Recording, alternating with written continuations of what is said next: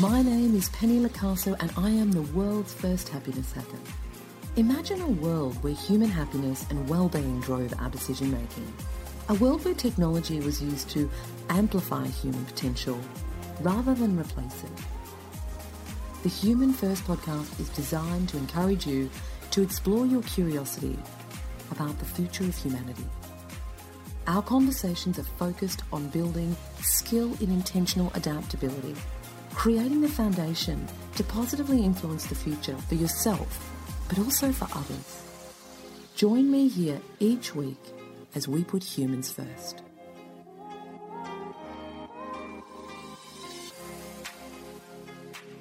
Brooke, welcome to the Human First podcast. Thank you so much for having me. Now, I was extremely excited to speak to you after reading what I think is a fantastic book that you created called Slow.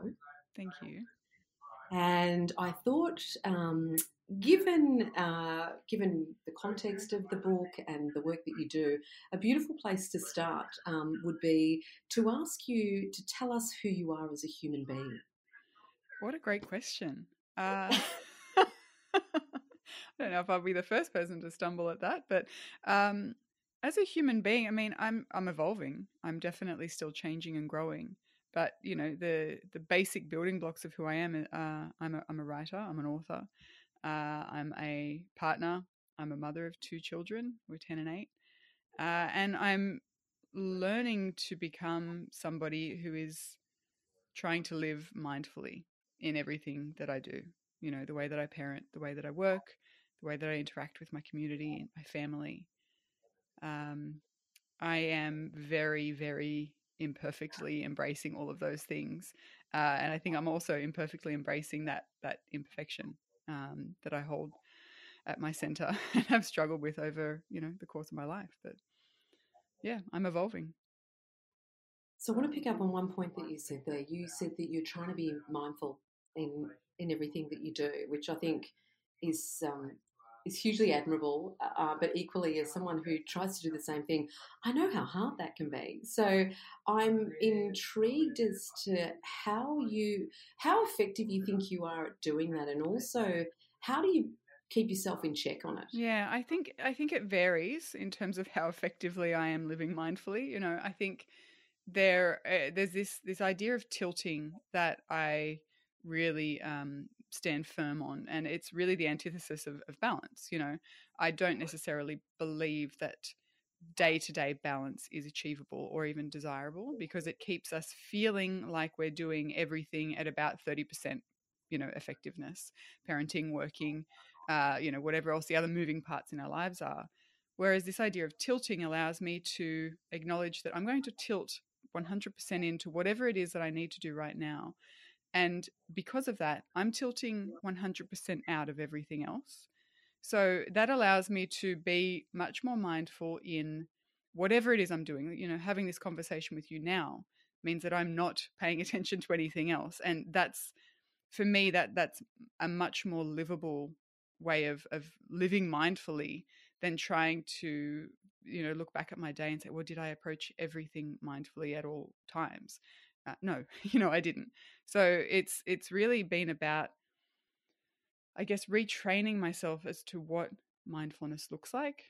Because, you know, for me, when I first discovered it, it was this capital B big idea that I felt like I was too stupid to understand. You know, I really did. I thought I was missing something. And then I realized that what I was doing was living mindlessly, you know, in everything I was doing. And mindfulness, as in its simplest term, is simply the opposite of that. So paying attention. Yeah. Which is challenging in a world that's designed to distract Absolutely. you. And there was a brilliant term that I have referred to many times in your after reading your book, which I loved in the context of this thinking about balance. And, you know, everyone's striving for balance, which to your point, I feel is almost unachievable. Yeah. And you speak about a wobbly balance. Yes, I do. And again, that's something that I've had to retrain myself to be okay with. You know, having been brought up with this kind of ideal of work-life balance where somehow we strike this balance and everything falls into place, and it becomes effortless. In my experience, it becomes far more stressful the more we tried to give equal attention to everything, at every moment, even throughout a day, even throughout a week. You're not going to give everything equal attention. So for me, it's about understanding what my core is, and in the book I talk about this analogy of wobbly balance while I'm standing on a slack line, trying to keep my flailing arms and legs still enough to stay up. And the thing that helps me the most there, and the thing that helps me the most in life, is knowing what my core values are, and sort of bringing everything into that core that needs to be there, and being firm in those things, and then letting everything else kind of flail around as and when it needs to, knowing that over the course of 6 months, over the course of a year or 2 years, I will be able to look back and say, do I feel like I've been balanced over this 6 months, 12 months, 2 years? And mostly the answer is yes. And that's because I feel like, I've figured out over the last 8 or 9 years what my core values are. And I've worked out ways of gradually moving them closer to the center of everything. Mm.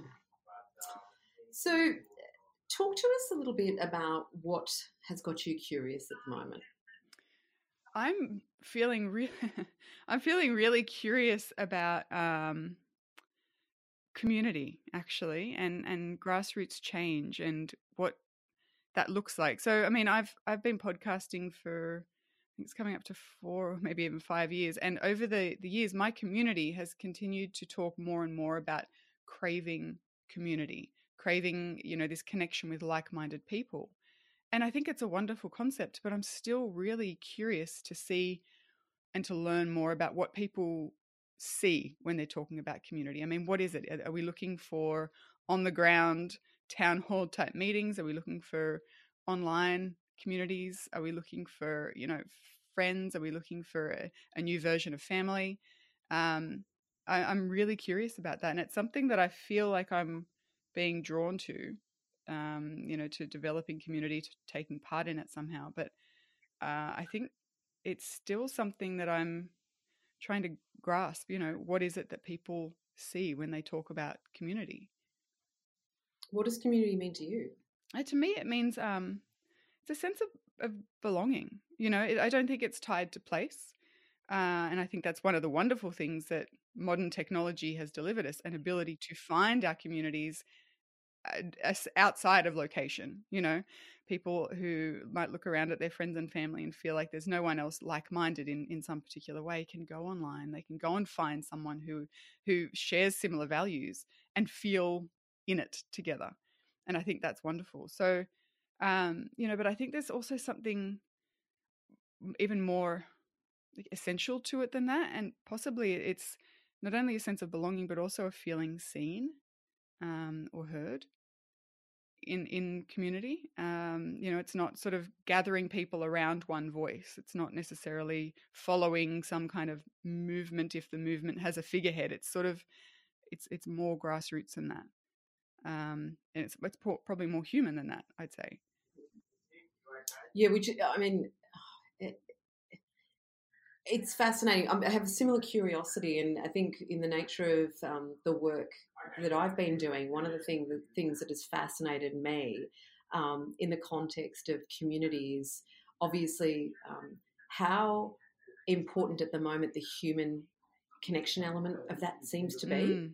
I totally agree with you in terms of the context of the internet is now, or technology has now opened up this opportunity to connect with people that perhaps were not on your doorstep before, that were interested in similar things. But what's been fascinating to me is when you create the space for people to talk about what's really going on in their lives at the moment, and the things that that are that they're curious about, the things that are holding them back. And those types of things, it's really amazing what kind of transpires in terms of the conversations that come out and how people connect around this feeling of I'm not the only one that feels this way. And, a lot of the work that we do, I've been challenged as people saying, oh, well, why don't you take your programs fully online and scale it globally and blah, blah, blah. And I've been quite conscious or mindful in the fact that so much of the power of what we've created is actually in the human connection of that, or the human element of building that community. And I'm not saying it's the only way, but I just think at the moment people seem really starved for that human connection. I agree 100%. And it's something that I mean, I guess in addition to your initial question of what am I curious about, that's something that I'm really starting to dig into. I run a slow experiment club for people who listen to my podcast, and essentially they run for 3 months. And we did the first one that just finished. It's just wrapping up at the moment, and it was about social media. How do we slow our relationship with social media? And what we ended up kind of unpacking was, what is it that we get from social media, and by extension all these other optional technologies. And one of the biggest ones is connection. But what everyone undoubtedly found was that it is not nearly as fulfilling as face-to-face connection, as human in-person connection. I mean, I think that it can be a complement to that, particularly if there's something that you're super interested in, and no one that you know in your physical life is there with you. You go find that group of people, and that's your community centered on that. But connection with our neighbors and our friends and our family. One of the challenges I set people during the experiment was, take one way that you connect with someone, anyone, using technology, and take it offline, make it analog. What will that look like? And people did incredible things. I mean, one woman, she made like a book club with her mum, and they would read the same book. And her mum lived a distance away, but she would then call her every Friday morning, and they'd have an hour-long conversation about this book. And while it's not face to face, it is person to person, and it was wonderful. And then another woman made a book club with mums from her kids' school. Someone else set up a bi-monthly dinner, sort of standing dinner date with friends. And it was really wonderful to see people recalibrate what connection meant for them. Because I think we're sold this idea so often that, social media connects us deeply and intricately with each other. And it can, but it can also make us sort of, it doesn't necessarily make a true proxy for connection. No, and I don't know whether you've read it, but I recently read Digital Minimalism. Oh, Cal Newport. No, I haven't read it yet. No.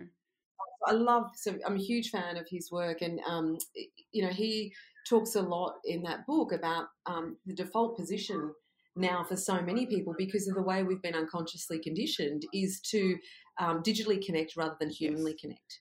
And every, obviously, digital connection that you undertake comes at the cost of a human connection.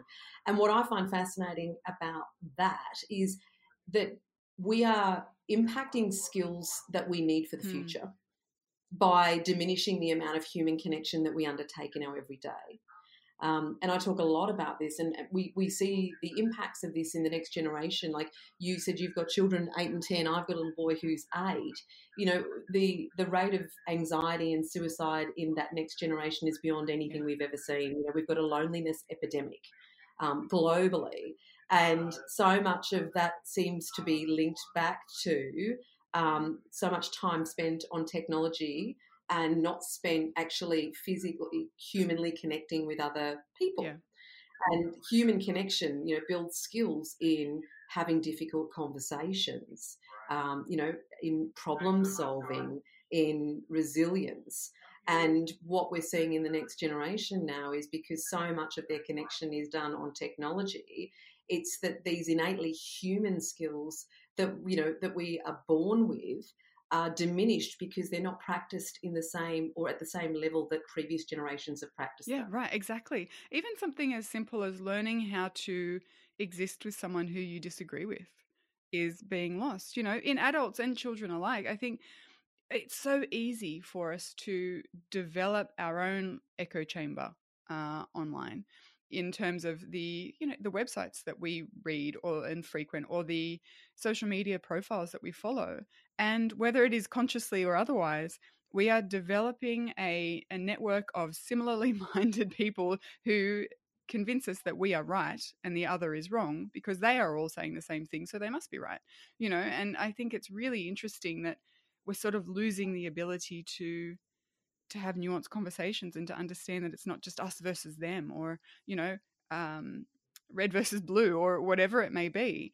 It's uh, it's it's really interesting for me to watch, particularly as I have stepped back from using Twitter firstly and then Facebook, to really acknowledge how easy it was for me to stay in this little comfort zone of sameness. Which is, and I love, you're absolutely right. And, so many algorithms now on the likes of Google, etc., are designed to actually, feed you information based on what you've Yes, searched before, which further, creates this concept more of a narrow cast rather than a broadcast in terms of what you're exposed to from a knowledge perspective. exactly. You can almost challenge, it's not making us smarter, it's potentially making us dumber because we're not as open to not so much the like minds, it's the unlike minds. And constantly when I talk or deliver programs, I sort of say to people, you don't need to find more people like you. The most powerful thing you can do is find people who actually challenge you to look at the world through a different lens. Challenge you to actually consider what if what you believe is wrong. Yes. What would that look like? Exactly. And it terrifies people. And I get it. I do get it. Being out of your comfort zone is uncomfortable by default, but that's where growth happens. I've never grown when I've been sitting in my little comfort zone. I grow when I'm challenged. I grow when I push out. I grow when someone says something to me that really does sit me down hard and say, oh, okay. All right. Here's something I've never considered before. And I think that you're absolutely right. And that's actually an interesting flip side to our conversation on community too, isn't it? People are craving that like-minded connection, and it's so important. But what is also important is that we don't stay there. We expand. We become more open-minded. Yeah, and there was a brilliant book that I read recently called The Perils of Perception by a guy called Bobby Duffy. And, he's globally a renowned researcher, and he's done global research that actually validates the fact that we are wrong about so many commonly held beliefs. So it's basically a book that validates how wrong we are as human beings around the things that we believe, and it's all statistically based. So it just basically says, we think we know it all, but the reality is we know pretty much not much. Yeah. And I think that's interesting though too, because we're all, brought up, or at least a generation or two of us were brought up to fear failure, and I guess being wrong on something is in some people's minds, a form of failing. I was wrong on that, so I've failed. So, I mean, do we stay stuck just so that we can convince ourselves that we are right? I don't know. Oh gosh, no. I find it's to your point about, growth occurs in pain. The most magical things happen when you actually discover you're wrong. Oh, absolutely. I agree with you 100%. I'm just curious as to whether that's why so many of us stay comfortably stuck, because it keeps us, it keeps us from feeling like we've failed, from, being wrong. So it's a kind of also sort of an interesting extension of that is, learning to fail and failing forward and failing proudly and, being okay with not knowing everything. Saying I don't know is something that I had to learn as an adult. Yeah.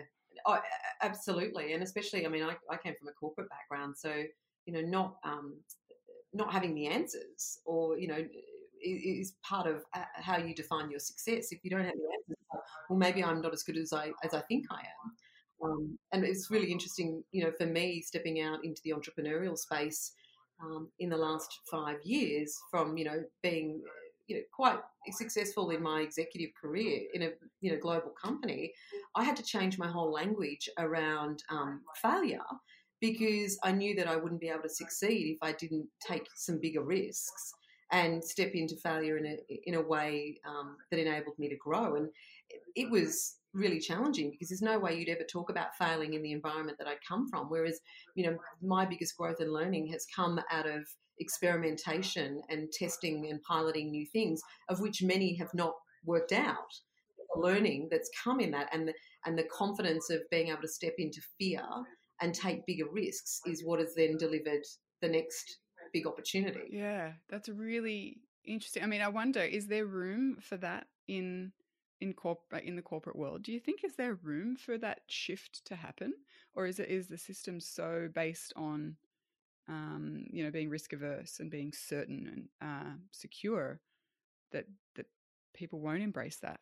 I haven't really ever worked in the corporate sector at all, so I'm always curious about what shifts can happen and what could happen and what won't happen or may not happen.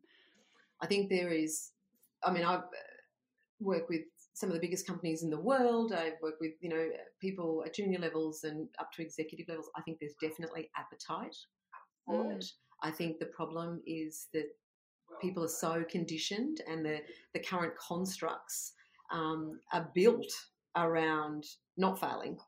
Yeah, so these large companies are built on managing risk as opposed to taking risk. Right. And so I think unless you shift the culture and the mindset of the organisation, it will be very hard to change. And having, worked in change for over 20 years, you can't change culture overnight. So I think the appetite's there. I think it's definitely there in the next generation, because I think people are seeing that the current practices are not delivering the innovation that's required in order for these companies to be able to thrive in the future. So something has to fundamentally shift. But I think that there is a lot of discomfort at the top of many of these organisations, because it's not how things have been done in the past. Right. And as we said, change is very uncomfortable. And and some people are a bit, scared to play in that space. So let me ask you, what is it that you're concerned about in the context of the future? I'm honestly very concerned about the climate crisis. As a mum of 2 kids, our daughter, who is 10, is very aware of, the conversations around climate change and the impact it's going to have, not only on our country, but the entire world, environmentally and other ways. And I've always been someone who environmental issues has been at the forefront, but I think it has shifted my perspective to one of, okay, how am I going to act? What are the changes that I personally am going to make as of today that can assure our kids that we are doing all we can, even if the government of the day is not or isn't doing as much as some of us would like, whatever the case may be. Even if organizations are or are not making changes, I can assure them at least that we are. So, I think it's going to be a really interesting few years, actually, in Australia, but globally as well, to see how people who are in tune with this huge issue react. Do we react with apathy by overwhelm? We're overwhelmed with the enormity of the issue. So what do? I can't do anything. I'm going to stick my head in the sand. Or do we react with grassroots change? And I think that was the other side of the whole community piece that I spoke to at the beginning of our conversation. I'm really curious to see how those things come together. And I'm a big believer in grassroots change, not waiting for top-down change. In an ideal world, it would come from the bottom up and from the top down, but at least in this instance, we're going to make shifts ourselves. It's such a fascinating area. We spent a bit of time last year interviewing 80 kids across Melbourne and Sydney, asking them to complete the statement in the future, with no sort of caveat, because we were very interested in what kids between the ages of 13 and 17 had to say about how they perceived the future. And I also think we speak a lot about the future without the future in the room. Yes. Which is a real problem from my perspective, because these kids are extremely smart and they're dying for the platform to be heard. And the number one topic that came out was they honestly believed that we were destroying the planet, and that potentially in their lifetime we would destroy the planet. Yeah. And I know, it blew me away, but I think, I think it's almost like there's so much conversation about it, and it's a bit like the whole diversity conversation as well. There's so much conversation about it, but the level of action just doesn't seem to be creating the impact that we need. And I, as someone, again, in change, it fascinates me, and I can't help but wonder, because it's not impacting people in their everyday right now. It's not at the point where I can't do this because. What scares me is that until it's on people's doorsteps and it's actually negatively impacting their lives, how are we going to get them to change? People don't often change without a pain point. And I think that's what frightens me the most. It's like, how do you create that sense of urgency when it's not impacting so many people right now in a way that's visible to them or in a way that creates a discomfort. Right, exactly. You know, at the moment, any change required for people in developed nations is an inconvenience. You know, it really is. It's changing. It's requiring us to change in a way that most of us simply don't want to, because it's inconvenient. It's annoying. It might be slightly more expensive. It might be different to what they're used to. And you're absolutely right. I don't know how to shake people out of that, other than to continue to direct them to stories of people who it is already impacting. I mean, like, the lower-lying Pacific Islands are already literally losing land because of rising sea levels. You know, we were up in the Yukon last year and talking to local people about the impact that climate change has already had on the tundra and the levels of snow and the temperature. Was not insignificant, you know, to stand at a glacier in Canada and to see where it was 20 years ago.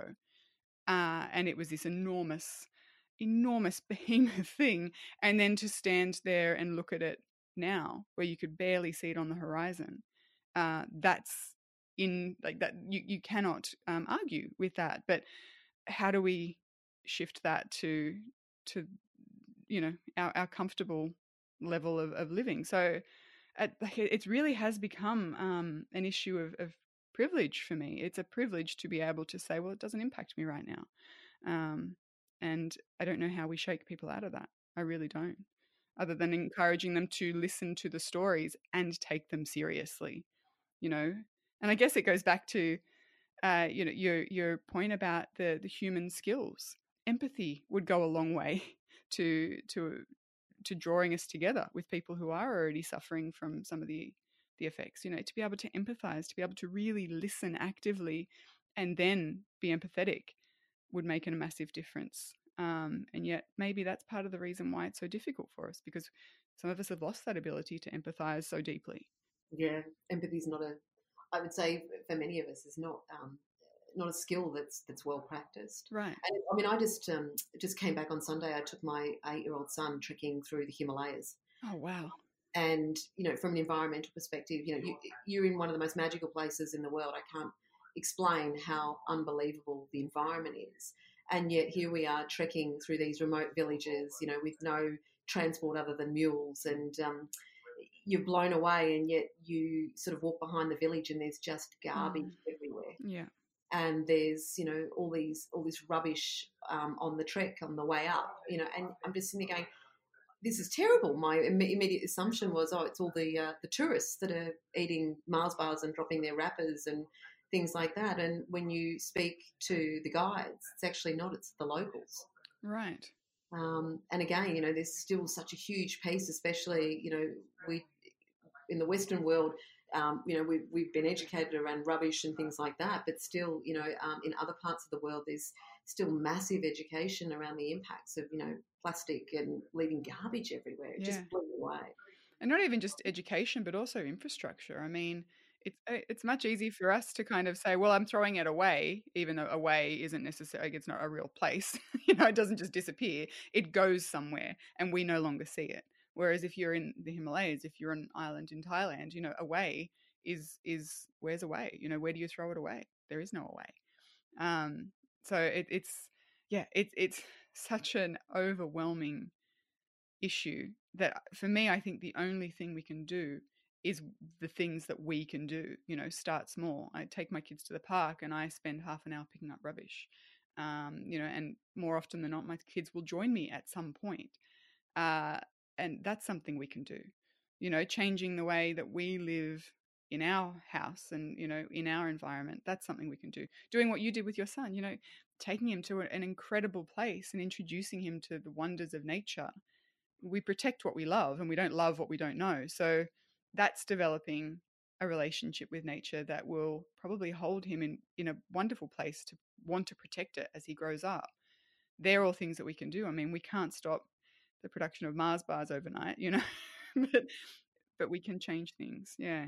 Yeah, small change creates the courage and confidence to step into bigger change over time. Well, exactly. Like yeah. what you can control, not what you can't. So I've got One more question for you, because I'm conscious of time. My last question for you is, what one question do you wish people would ask you that they don't? Oh, wow. What a good one. Um, I wish that people would ask me about the realities of what slow living looks like more. Um, because I think there's a huge assumption that people have when they hear about, slow living, or even hashtag slow living, which is a different thing altogether, that it is some kind of, utopian life that is unaccessible to the vast majority of people. It's only something that I can do because I'm self-employed, or because my husband is now self-employed. And it's not, it's really not. It's not this sweeping change where we move to the country and start baking our own bread and wearing natural fiber clothing and wandering through the woods together as a family. Like, it can be all of those things, but that's the assumption that slow living is, and it feels so very different to most people's day-to-day lives, that they assume, oh, that's nice for you, but it's not going to work for me. I really wish people would ask me about the realities of it, because essentially it is simply paying attention to what we do with our time and our energy and our space. And anyone can do that, no matter where they live, no matter how they live. I think that would make an enormous shift. The message that came through so loudly for me was that slow living looks different for every single person. And so, as you say, bringing mindfulness to that process is really around working out what it looks like for you and how you can integrate that into your everyday in this way that you talk about, where you can tilt into different things rather than try and be perfect at everything, find yourself busy and burnt out and not doing anything well. So I find it, like you say, I think the context of slow, people like, oh, it means that I have to slow my whole life down, and that's not possible in the environment that I'm in. It's not the case at all from the work that I've read from you, and also from many others. I think the biggest challenge we have is so many people don't even create the space to consider what it could look like.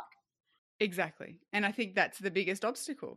Let's just take a little bit of time every day to check in and to really get honest about what's important to us as individuals, not what's important to anyone else, but as us as individuals, connect to our highest personal values and see how we feel about the life we're living.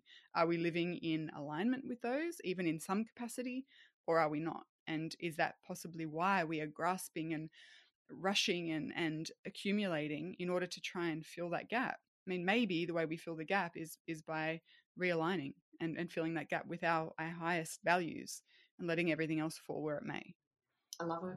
And I think the point that you pick up, you said how we feel. What's fascinating to me, again, with the work that I'm doing with thousands, is that I'm gobsmacked how often when we create the space for people to connect in with how they feel, how people don't know how they feel.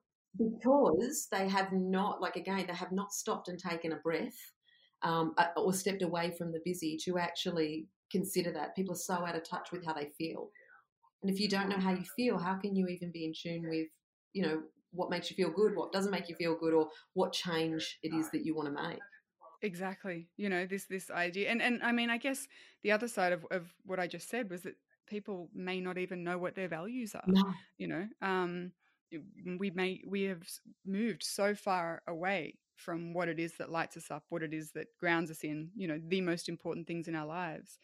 I went through that. When I first discovered slow living, I realized that I was not living a life in alignment with the things that were important. And then the follow-up question to that was, oh, okay, so what are those things that are important? And I could kind of list one or two, but I had no idea. No clue. And that's terrifying, to be an adult and say, well, who am I? What do I stand for? What is important to me? And coming up empty is really very challenging. And it's something that you need to work through. There's no quick fix to that. But it is so worthwhile to dig into that discomfort and see what you can excavate. Couldn't agree more. Thank you so much for your time today. I just want to close out by getting you to share with us, how can people find out about the amazing work that you're doing? If you can share with us a little bit around the book, and also, I mean, I know you've got your podcast, which is fantastic. So the best place to find me online would be at slowyourhome.com.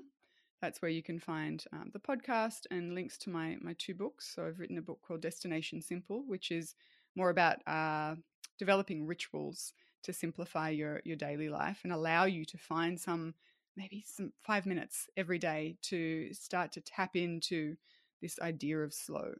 And then my second book, Slow, which came out in 2017, is a much more personal book that talks a lot about my journey and, the genesis of this idea of slow living for me, and then what it looks like as I live with it and evolve with it. And of course, my podcast, the Slow Home Podcast, is anywhere that you find good podcasts. Fantastic. Thank you so much for your time. Thank you, Penny. It's been awesome. Cheers. Thank you for joining us today on the Human First podcast. If you loved your experience, please take a moment to leave a review on either iTunes or Stitcher and provide us with a rating. If you'd like to access the show notes or learn more about what we're up to in the context of humanising the future, jump on over to humanfirstpodcast.com. See you next week.